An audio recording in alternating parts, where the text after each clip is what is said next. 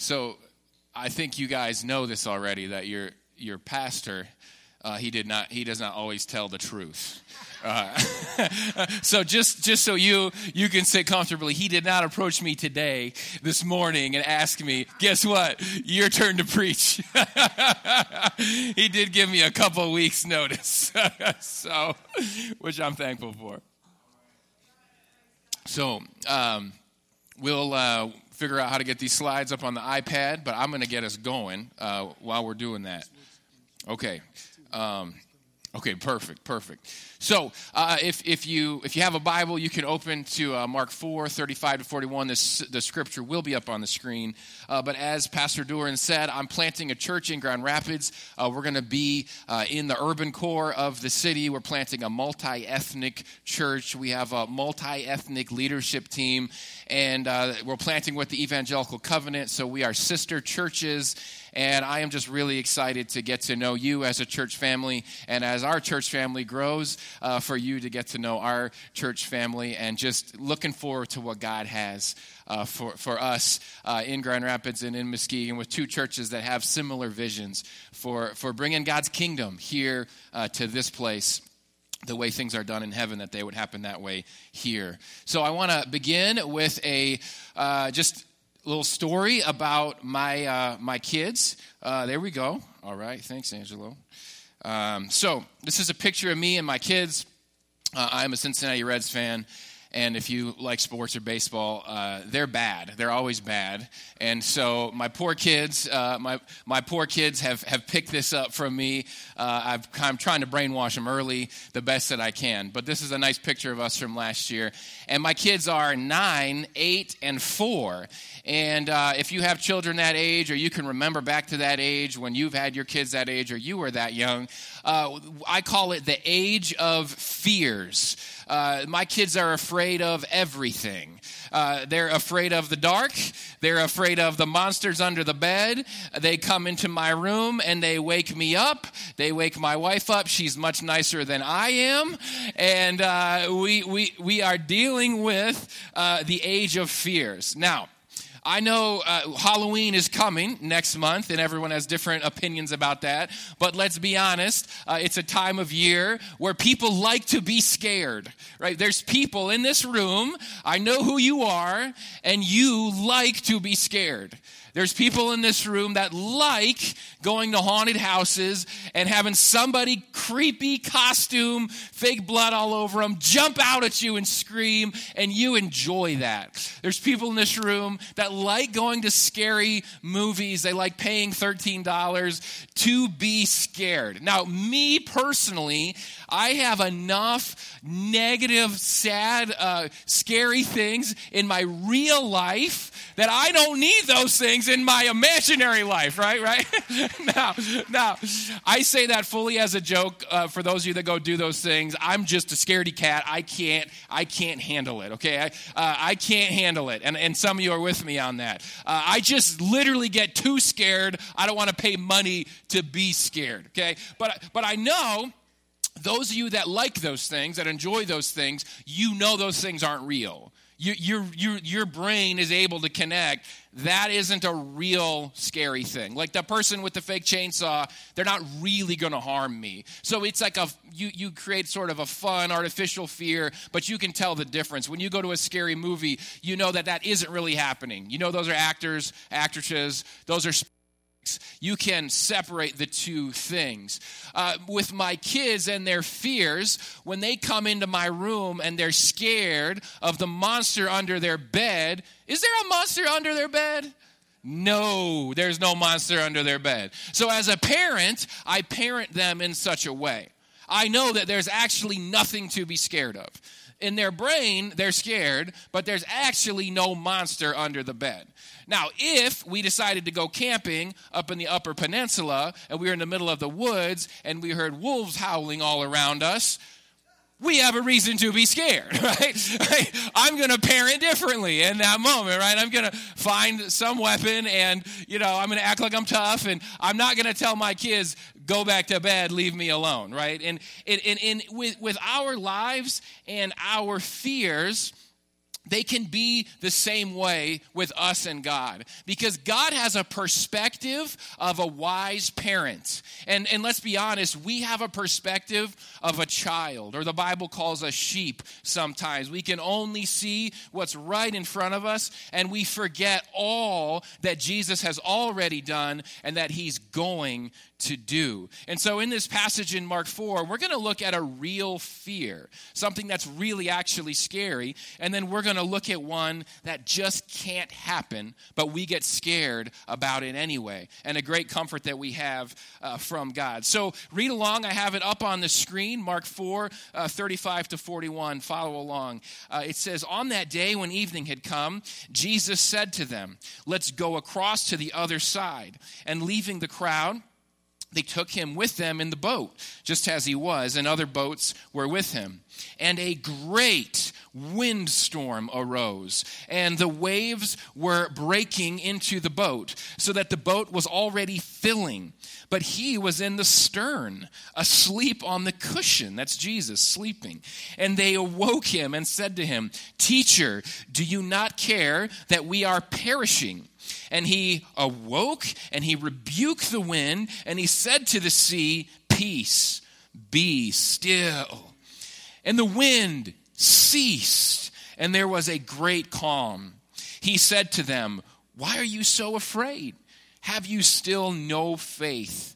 And they were filled with great fear, and said to one another, 'Who then is this, that even the wind and the sea obey him?'"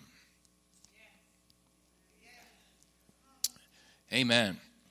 Now, for some of you, this is a familiar passage, and as we read the passage, I want to say to us as we dive into it, what seems to be the message isn't the message. Okay, so what seems to be the message here isn't the message. What I mean is, we can preach this passage and read it and go, "Oh, that means any time in my life there's a storm. Any time in my life something bad is happening, if I ask Jesus to fix it in a snap, he will do it. And if he doesn't, then what? Did he lie to you? You know, right? We have problems, right? It's like we sometimes we can read a passage like this and go, that means that any time something is going wrong, Jesus will fix the problem. Well, I have a couple of reasons why that's not true. One of them is our lives, our very lives. If you were to go around this room and we shared all of the problems that we've had in our lives that didn't get fixed, we would be weeping within seconds. We'd be weeping within minutes. People that have passed away, loved ones that we prayed for. Some were healed, but some weren't, right? And there's mystery to this. And we live in this fallen, broken world. And you might be unemployed, and you might be saying, "Come on, God, where is that job?" And there's a sickness in the family or a sickness in your own life, and you're saying, "God, where is that healing?" We serve a healer, and yet where is the healing? And as followers of him, it can be confusing at times. And so I know from our very lives that this passage doesn't mean every single time that there's a storm that it's going to get calmed right away. But the second reason is a biblical reason. It's if we study the Bible, this book, Mark, it was written in the 1st century. This is a biography of Jesus. And this makes me sound smart. Literally, I just use Google and Wikipedia. So most stuff pastors get is from Wikipedia and Google. Just don't let Pastor Duran know that we know that. It makes us sound really smart. But let's do a little trivia without looking it up. A little trivia. What do you think was the average lifespan of somebody in the 1st century? So 1st century, we're talking, like this is 2021. We're talking the year 30. The year 30 AD. Guess, what do you think was a lifespan of an individual in the Roman Empire in the year 30 AD? Any guesses? 30, 40, 45, 60, hundreds? Okay. Good guesses, some. 25 years old. 25 years old. Did we get a winner? Yes, you get a cup of coffee and a Pop-Tart out there. That's what you win. So 25 years old. The average lifespan in the first century was 25 years old. Now, that includes infant mortality rates. So most kids didn't live past age 10. So if you made it past age 10, you had a shot of making it to 50, 60. So that's why you see people in the Bible in the first century that were older. But many didn't make it past age 10. My point is, death would have been an ever-present reality. When this miracle happened, and then when Mark wrote it down, the book of Mark is like a sermon. He was giving a sermon to people that were suffering. They were being persecuted by an emperor named Nero. So you all have hobbies. Some of you like fishing. Some of you like sports. Some of you like music. Nero's hobby was killing Christians. That was his hobby. The Roman Colosseum, they would feed Christians to the lions. This is all historical. You can look him up. Nero was the emperor when the book of Mark was written. You died on average at the age of 25, and you have Nero hunting down Christians. That's who Mark is writing this book to.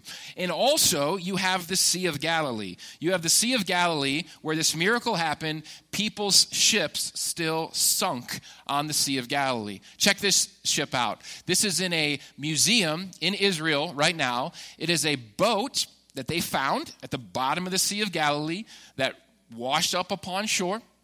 It would be very similar in size to the boat that Jesus and his disciples would have been in. When I read this miracle, in Sunday school, I picture Jesus on a luxury yacht. I picture Jesus on a Carnival cruise line, and there's a storm. You're like, oh, that's no big deal. It's a storm. We're on a gigantic boat. This boat that's in the museum, it's 27 feet across.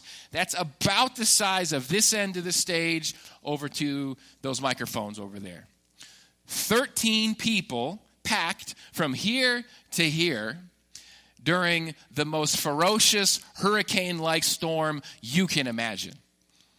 And Jesus is saying to them, why are you scared? Duh, Jesus, because we all gonna die, right? Like, there was legitimate reason here to be afraid. This was not an artificial fear. This was not the monster under the bed. This was, we're going to die. Jesus, help us, save us. And again, you have to wonder, why did Mark include this miracle the way he did to the audience that was being persecuted by Nero? So imagine, in our culture today, there is a little bit of persecution for Christians. Sometimes you might get teased for your faith. You might get mocked for your faith. The media might portray your faith in a certain way. We know there's countries around the world where Christians are literally killed for their faith, still to this day, where it is illegal to be a Christian. I want you to try to picture being a Christian in the first century. You're the first or second generation of Christian, of following this person named Jesus, and Nero is killing your friends and your family, and you're coming to church wondering if Nero is going to bust in today and have a raid. And this is the sermon given to you from the book of Mark. There's a lot more going on here than just a storm and just a sea and just this one miracle. There is a greater miracle taking place in this text. The sea, it was known as a place of chaos in the ancient world. It was known as a place of evil in the ancient world. Because imagine today we have scuba diving, we have cameras, we have submarines. They didn't have any of that stuff in the ancient world. They had the surface of the sea, and they knew all the monsters lived under the sea, right? I mean, you knew, and you knew about these storms. You knew the sea could kill you. And so it was no coincidence that we have the Sea of Galilee. I have the dimensions up on the screen. It was a large body of water. The Sea of Galilee was is to this day, you can go visit there, 13 miles by 8 miles. It's 141 feet deep. It's 104 square miles. It's about 3 Grand Rapids is. If you took Grand Rapids 3 times over, that's this body of water that the disciples are crossing with Jesus. And some of you like the water. Some of you are afraid of the water. This is a picture I found because you know those YouTube videos that circle around? I saw this YouTube video of a Goliath grouper. This fish is called a Goliath grouper. It lives in the ocean. And some guys were fishing for sharks. They were on their boat. They were fishing for sharks, and they caught a shark. They caught a hammerhead shark. They were really excited. So that's their hobby, catching sharks. They're reeling in the hammerhead shark. They're getting excited. You can see the shark coming up out of the dark abyss. And next, in a snap, a Goliath grouper comes out of the ocean, eats the shark off of the fishing hook, and swims away. And the guys all lose their minds, right? Because you think, what's the scariest thing in the ocean? A shark. And then this fish I've never even heard of comes and eats the shark. So this fish can be 8 feet long and 800 pounds. My point is, there's some scary stuff in the sea, right? There's some scary stuff below the surface of the sea. There's a reason in the ancient mind the sea was associated with evil. It was associated with Satan. I mean, this was associated with evil. So when Jesus in this miracle comes and he says in our text, you remember when he says, "Be still"? To the sea, he says, "Be still." It's the same Greek word. Mark does these little tricks with the Greek. He uses the same word here and the same word here. If you turn a couple pages back to Mark 1:25, Jesus casts out a demon. And in Mark 1:25, he tells the demon, "Shut up." He says, "Shut up" to the demon. Jesus is allowed to say, "Shut up" to demons. And your translation may say something else. But it's the same Greek word as when Jesus says to the sea, "Be still." He says, "Demon, shut up. Sea, shut up. I have power over the demons. I have power over the sea. I have power over Satan." Of all the real fears that exist, what is the most scary? Satan.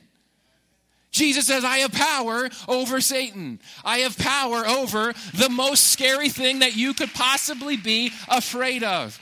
That is what Mark is trying to bring out, not only in Mark 4, but in Mark 1. He's telling one big story of this superhero named Jesus that came to save us. Now, if you look at this text, there's this word I put in yellow, the word great. I put the ESV up only because they use the same English word each time, great.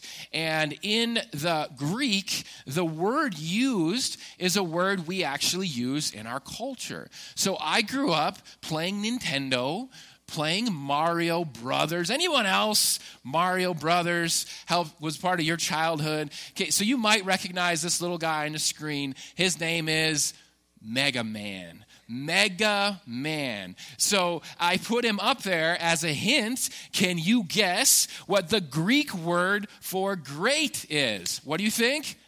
Mega.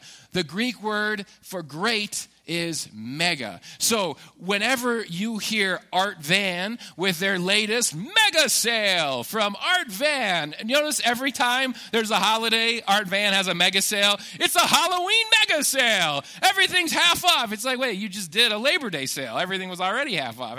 Thanksgiving mega sale, right? It's like mega is supposed to mean the best of the best. We don't give out millions in the lottery. We give out mega millions. Right? It's like, whoa, I don't want just a million. I want a mega million. That's what I'm talking about, right? Like the word mega, it means the greatest of the great. That's what the word is supposed to mean. So when Mark is writing, Mark chapter 4, to these Christians that are scared, real scared.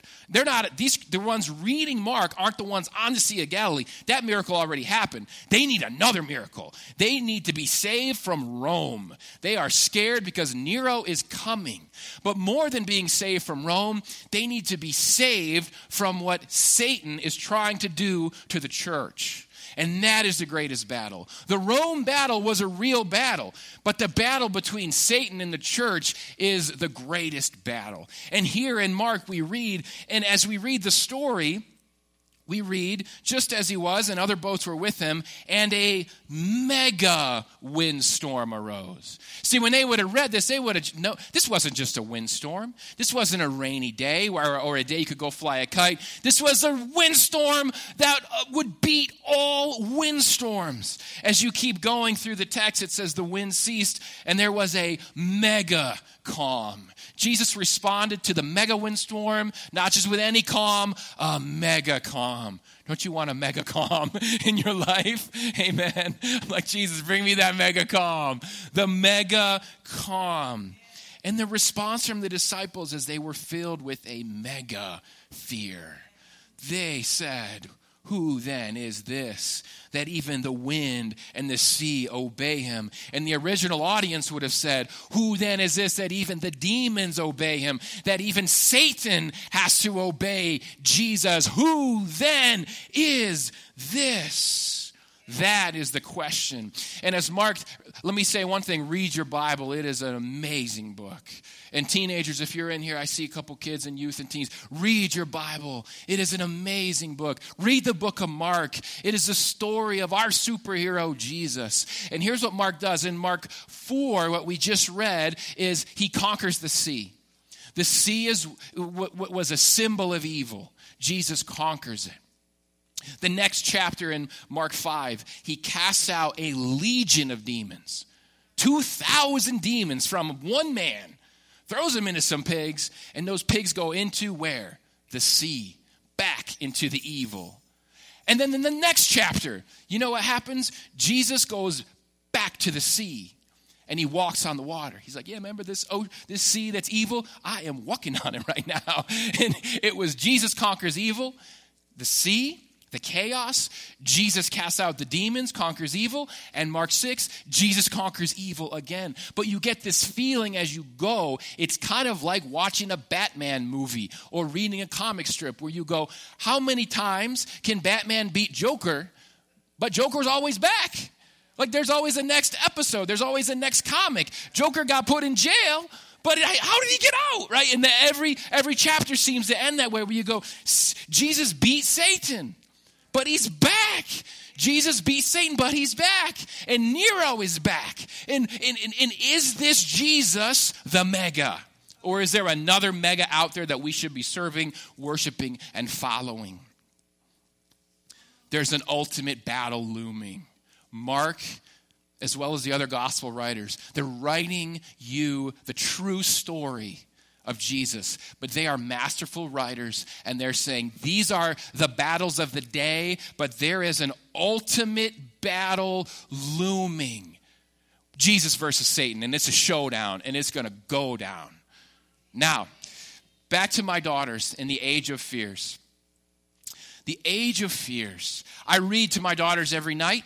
And we read different books. My daughter, Lexi, who's 9, we've been reading through the Lord of the Rings trilogy for the last, those are long books. We read a couple pages a night, probably for the last 4 years.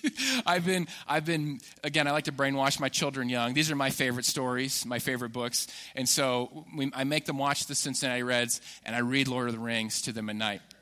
My 8-year-old, my middle daughter was 5 at the time. She was too scared, so she dipped out from Lord of the Rings. But Lexi and I, we've made it. We've made it. And I want to give you a spoiler of Lord of the Rings. Okay, so the books came out in 1948.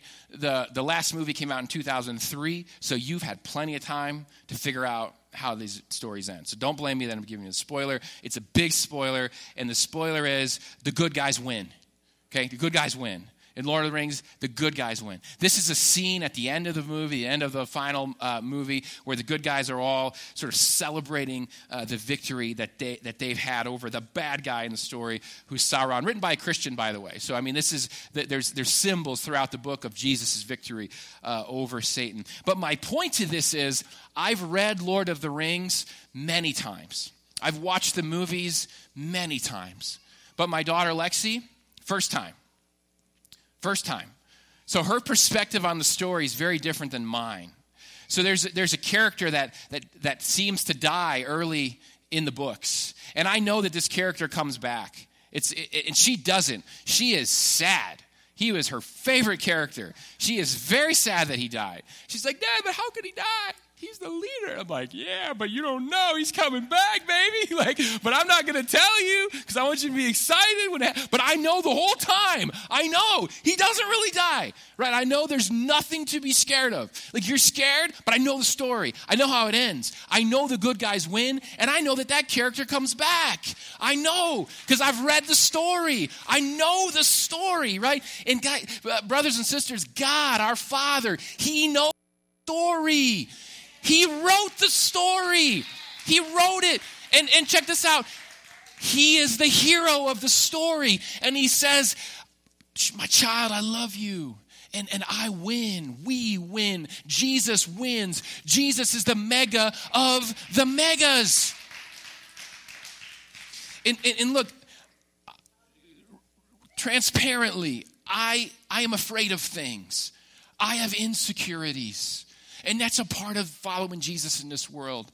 The disciples walked with Jesus for 3 years, and they were saying, oh, we're scared, right? There's grace for us. There's grace for our fears. And I want to leave you with this challenge. When you're scared, when a real fear is happening, let's cry out to Jesus. Let's run to Jesus. And when those fears, those insecurities come, they can be big things, they can be small things. They can be feelings of, I want to be accepted. I want that person to like me, and they don't, and I feel broken inside because of it. I feel like there's something missing. I feel like there's all those feelings. Let those feelings draw you back to Jesus. You know why we congregate for worship on Sundays? One of the reasons we congregate for worship on Sundays is to be reminded that Jesus wins. It's to be reminded that Jesus is the victor over Satan.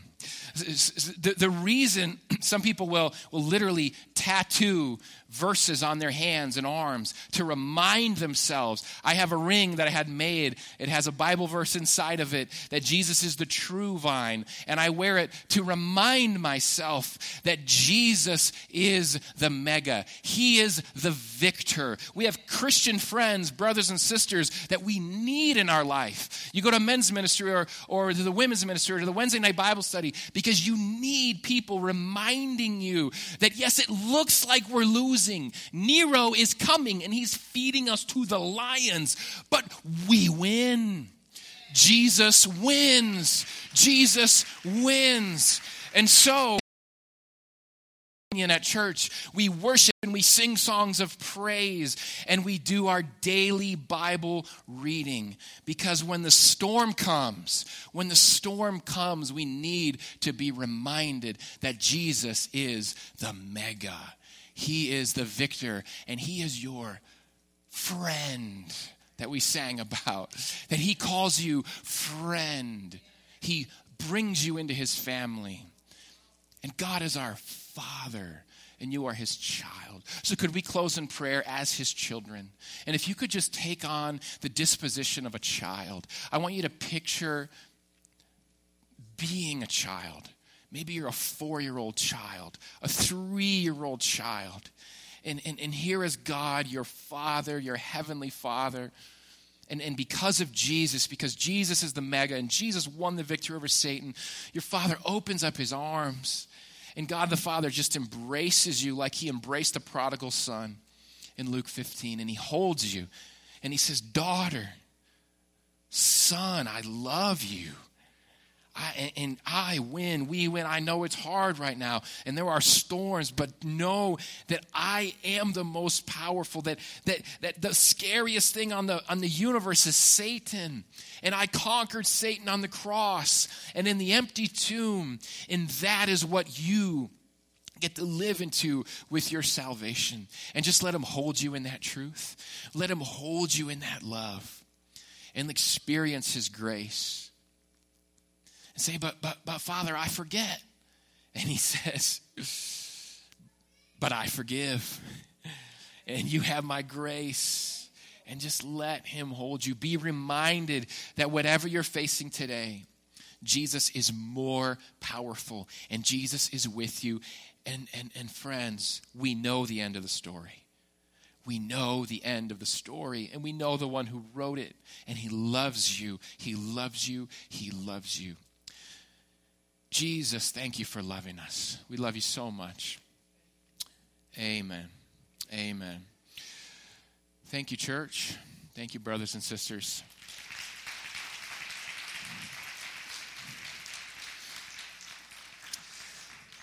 At this time, I would like to remind you of offering. We have an opportunity as followers of God to give of our material possessions back to God.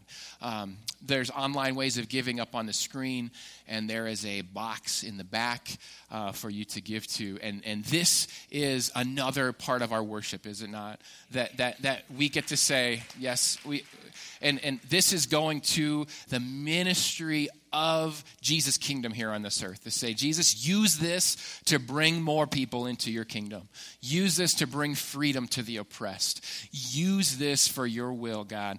And what a beautiful way that we can sacrifice and surrender to him.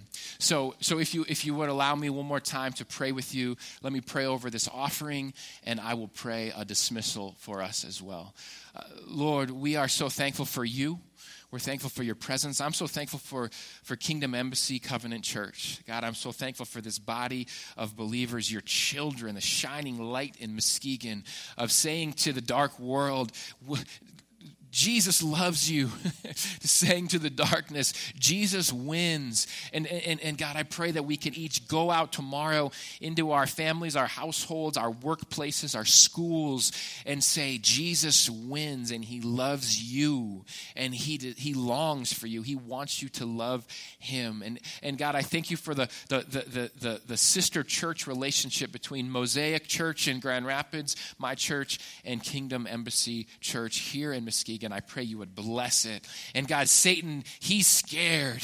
He's scared, God, because of the power of Jesus in this place and the power of Jesus among the movement of what you're doing in West Michigan, God. So we go from this place. I pray for this offering. I pray you would bless it. Take our loaves and fish and multiply them. Be with Pastor Duran and all of the leaders here at the church, at Kingdom Embassy, that you would give them wisdom and how to lead this church, God, that you would be the leader and we would be your servants. We love you, Jesus. We pray these things in your name. Amen. Amen.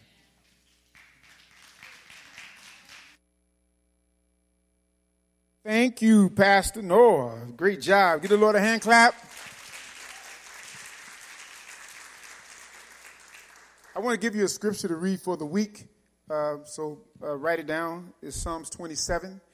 It says, the Lord is my light and my salvation. Whom shall I fear? The Lord is the strength of my life. Of whom shall I be afraid? When the wicked, even my enemies and my foes, came upon me to eat up my flesh, they stumbled and fell. Though a host should encamp against me, my heart shall not fear. Though war shall rise against me, in this will I be confident. One thing I desire of the Lord, that I will seek after him, that I may dwell in the house of the Lord all the days of my life, to behold the beauty of the Lord and to inquire into his temple. That's our scripture for the week. It goes so much in line, but he lets you know, do not have any fear, man. You know the end of the story.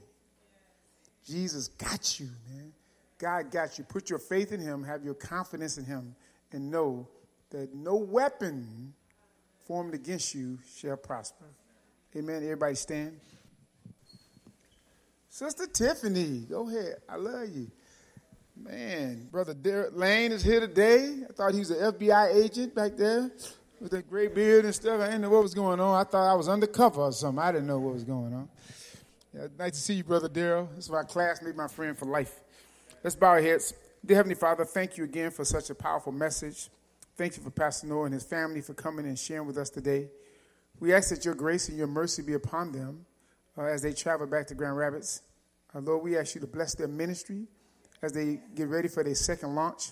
And Lord, we pray that souls be transformed in Grand Rapids like never before. Let those people who are lost find their way to the house.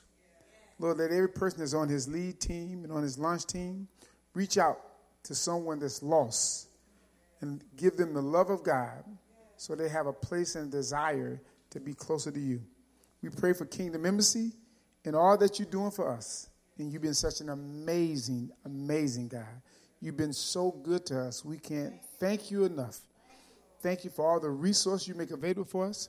Thank you for your healing power in the name of Jesus. Thank you, Lord, for delivering so many of us from things that we thought we'd never be delivered from. And you did it, whether it's relationships, whether it's drugs, whether it's food, whether it's alcohol, whether it's whatever it is, you've done it. And we want to thank you for that in the name of Jesus. So as we leave this place, never ever your presence, keep your arms of protection around us and bless us. If someone wants prayer, you can come to the altar and we'll do a prayer for you before we leave. God bless you all. You may leave and you dismiss in the name of Jesus. God bless you.